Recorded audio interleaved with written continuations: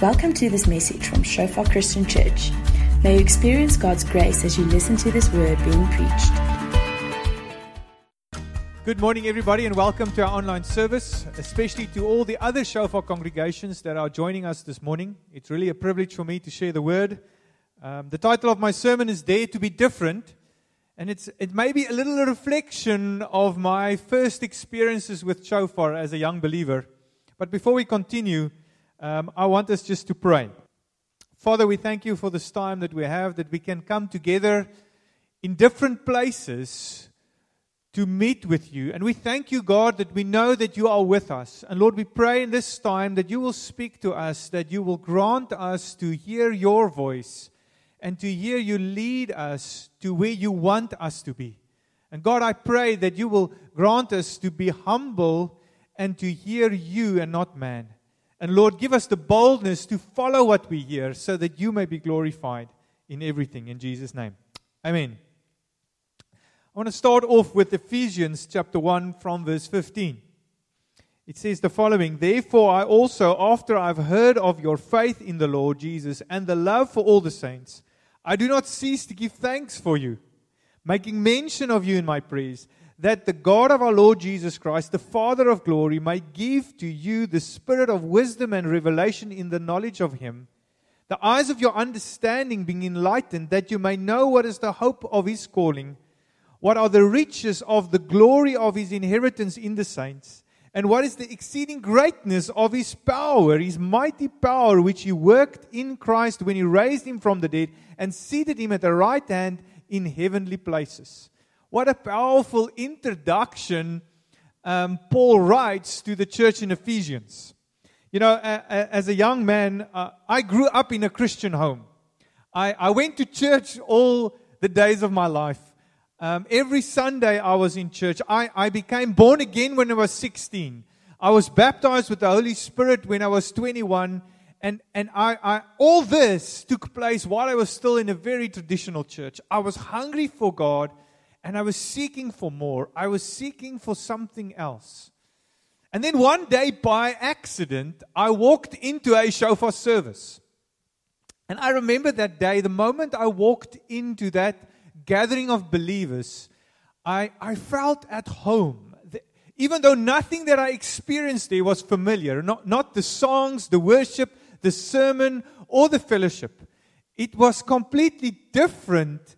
But immediately I felt at home. There was just something hard to describe that happened to me. There was something different about these people. They were not just loving Jesus. They did not just have faith in Christ and loved each other. There was something else about these people. So hard to describe, and I'm sure many of you will be able to identify with it. I grew up with Christians. People that had faith in Jesus and loved for one another. But these people, they had something else. Paul writes to the Christians in Ephesians, here in Ephesians from verse 15, For this reason, ever since I heard of your faith in the Lord Jesus and your love for all God's people, I have not stopped giving thanks for you, remembering you in my prayers. I keep asking that God of our Lord Jesus Christ, the glorious Father, may give you. And I want to stop there. It's so interesting that Paul is writing to believers who have faith in Jesus, that faith that is expressing itself in the love for one another, that he continually prays for them and asks that God would grant them something extra, a crown above all that they already have. He never stops praying for them, asking that God would add something to them, something not from themselves, but from God. And so we continue to read in verse 17, that the God of our Lord Jesus Christ, the Father of glory, may give you the spirit of wisdom and revelation in the knowledge of Him, the eyes of your understanding may be enlightened. Paul keeps on praying, asking God that God would grant them the spirit of wisdom and revelation. The eyes of their understanding may be enlightened into three things. And it's these three things that I would love to share with you this morning. What are these things that Paul is asking that God will grant these believers to make them different, over and above their faith in the Lord and the love for one another. 3 things to be added to their faith in Christ and their love for each other. 3 things that would require God's grace, His revelation and supernatural enlightenment for them to grasp. 3 things that would make them different. Let's continue to read from verse 18. That you may know what is the hope of His calling, what are the riches of the glory of His inheritance in the saints, and what is the exceeding greatness of His power towards us who believe. 3 things. The hope of His calling, the glory of His inheritance, and the exceeding greatness of His power. Now here my wife will know I had to use extreme constraint not to make this a 4-part series. But because of the time constraint, I'm gonna simply give an introduction into these 3 things. It's profound in how it impacted my life and so many others. And I believe it's also central to who we are. That makes us, as a Shofar family of churches, different. Firstly, this concept of the hope of His calling. This calling, of course, refers to our salvation. We have been called out of the world, its corruption, its sinfulness, and its coming wrath. And being called into the kingdom of God is righteousness and God's family. This calling and salvation came at great cost to God personally. Not only to establish it, but also to prove to it that this calling is sure and that it is real. In Numbers 23 verse 19, we powerfully read about God's calling. It says here, God is not a man that He should lie, nor the Son of Man that He should repent. Has He said, and will He not do? Or has He spoken, and will He not make it good? You know, as man, we make many plans. We often on paper design great designs, but seldom build it.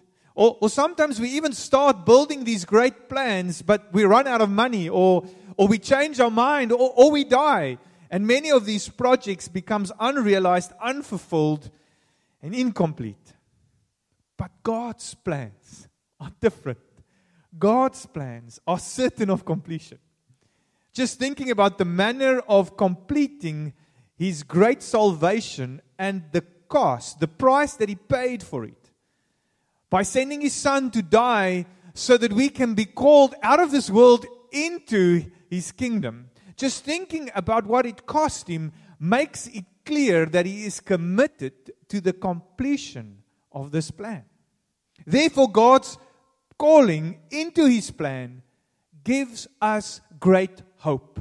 And that's what Paul is praying for us, is that we will understand, that God will open our eyes of our understanding, that we may be enlightened by revelation to understand the greatness and the hope that we have in His calling to be saved.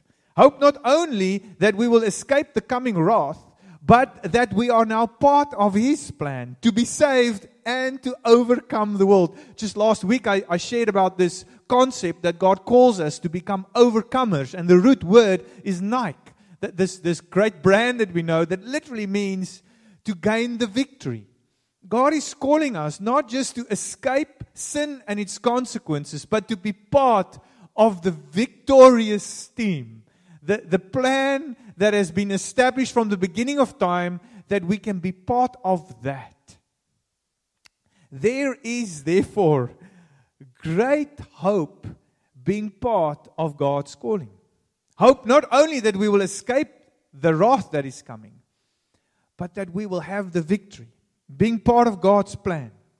And you know what God gives us through this revelation? This hope, there's something powerful about hope. Hope stimulates effort.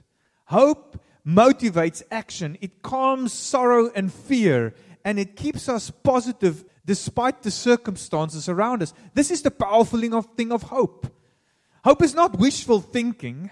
It is based on our understanding and revelation of who God is, His character, and His promises.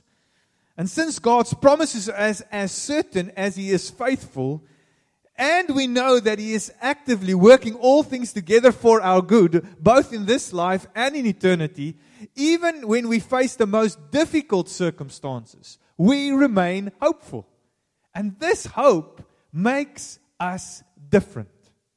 When everybody around us is negative and afraid and have even given up hope, we who have been called by God remain hopeful. We have this hope in the calling of God that in the end it will turn out for our good and we will have the victory.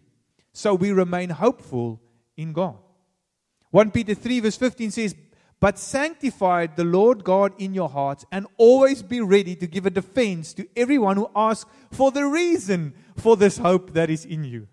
You see, hope in God makes us different. Then the second thing, this glory of His inheritance. Paul is asking that God will grant us revelation and insight into the glory of His inheritance. Now we have great promises in the Word of God of our inheritance and reward in heaven waiting for us. Now that in itself is a great motivator to live for eternity and not to be tricked by the devil who wants to distract us or derail us by the deceitfulness of earthly riches or the pleasures of this life, but rather to focus on the prize, the crown, waiting for us, and to run in such a way that we may obtain it. But this is one thing that struck me while I was preparing, as I was just reading and meditating upon God's Word. What I noticed was in all these things, the hope of His calling, the glory of His inheritance, and the exceeding greatness of His power, it was all about Him. It was not about me. It was not my calling, but His calling.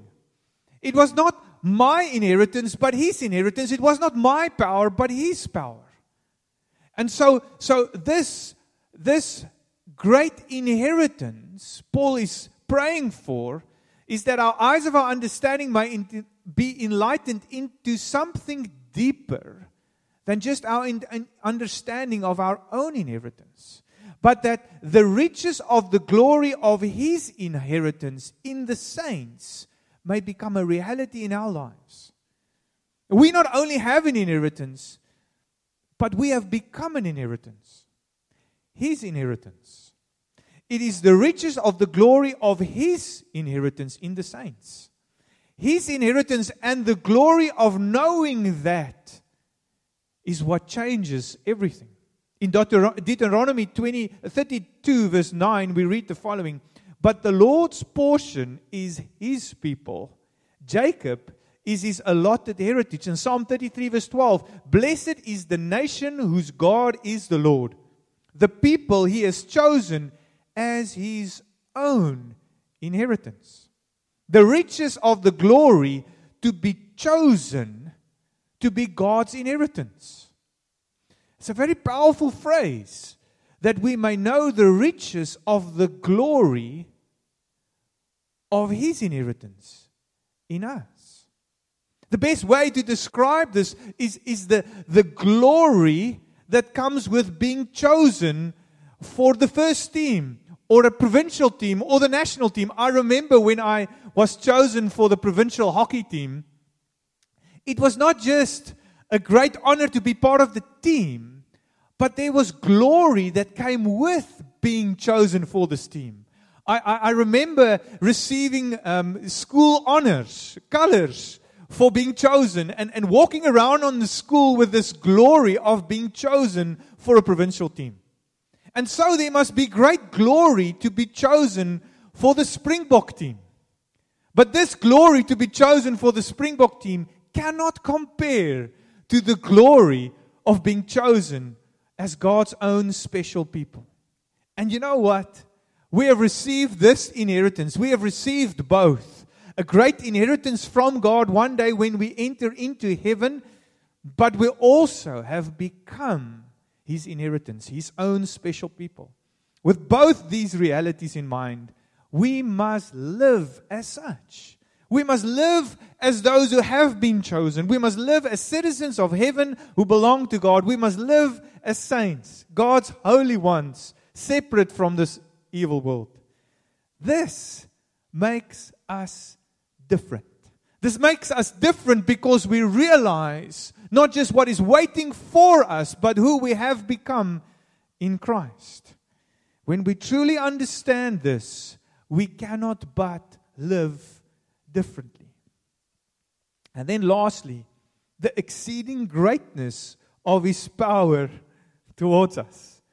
In Ephesians 1 verse 19, it continues, and what is the exceeding greatness of His power towards us who believe, according to the working of His mighty power, which He worked in Christ when He raised Him from the dead and seated Him at the right hand in heavenly places. What is this exceedingly great power towards us? The same power that raised Christ from the dead.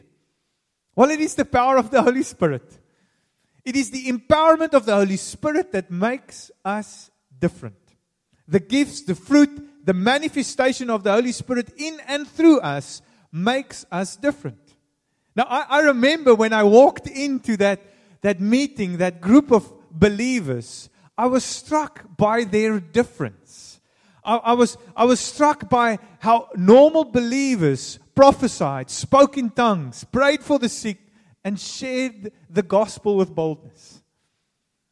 We should pray that God would grant us more of His Holy Spirit and His empowerment, that we too will manifest the gifts and the fruit and the purposes of God, not just in our services, but in our lives outside of church. That we should not only believe in the Holy Spirit, but that we should know and experience the exceeding greatness of His power in us. My time is running out and I wish I could spend more time on this, but Paul writes to Christians who had faith in Jesus, love for each other, and asked God to crown them with something extra, with revelation and understanding into these three things. Three things that would make us different. Hope, destiny, and the power of the Holy Spirit. And you know what? If you put these three things together, you get identity. I pray that as Shofar, we never lose our identity. So I want to remind us of these things. And I pray for myself. I pray for my family, my congregation, and my church family. These three things makes us different. This is what makes us different. Young students gave up their careers to plant churches. Young couples remained pure before they got married. Parents brought up their children according to the Word of God. Businessmen become unashamedly ethical and gave to the church. Ordinary believers became prophets, evangelists, pastors, teachers, and apostles. And Jesus became preeminent, Lord of all in every aspect of life. Some just called us radical. Others called us other names, cult, sects, and extremists. But we were just radical for Jesus. We found our hope, our destiny, and our power in God, and we still do to this very day. I pray that we will increase in these, in the hope of His calling, the riches of His inheritance, and the exceeding greatness of His power.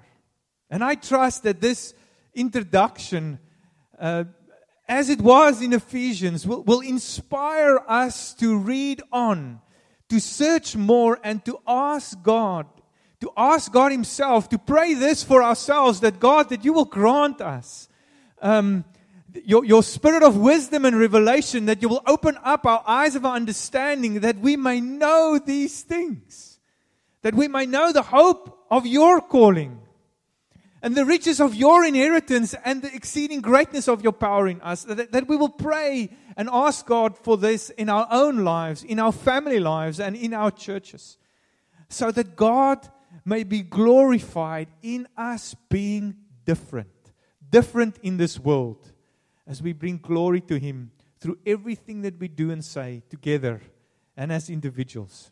May God bless you. Let us pray together. Father, we thank You. We thank You for Your word and Your promises, Lord. We thank You for Your encouragement. Lord, we thank You that You call us to Yourself. Thank You for saving us, for redeeming us, for making us new, and filling us with Your Spirit, sealing us with the knowledge and the reality of you with us.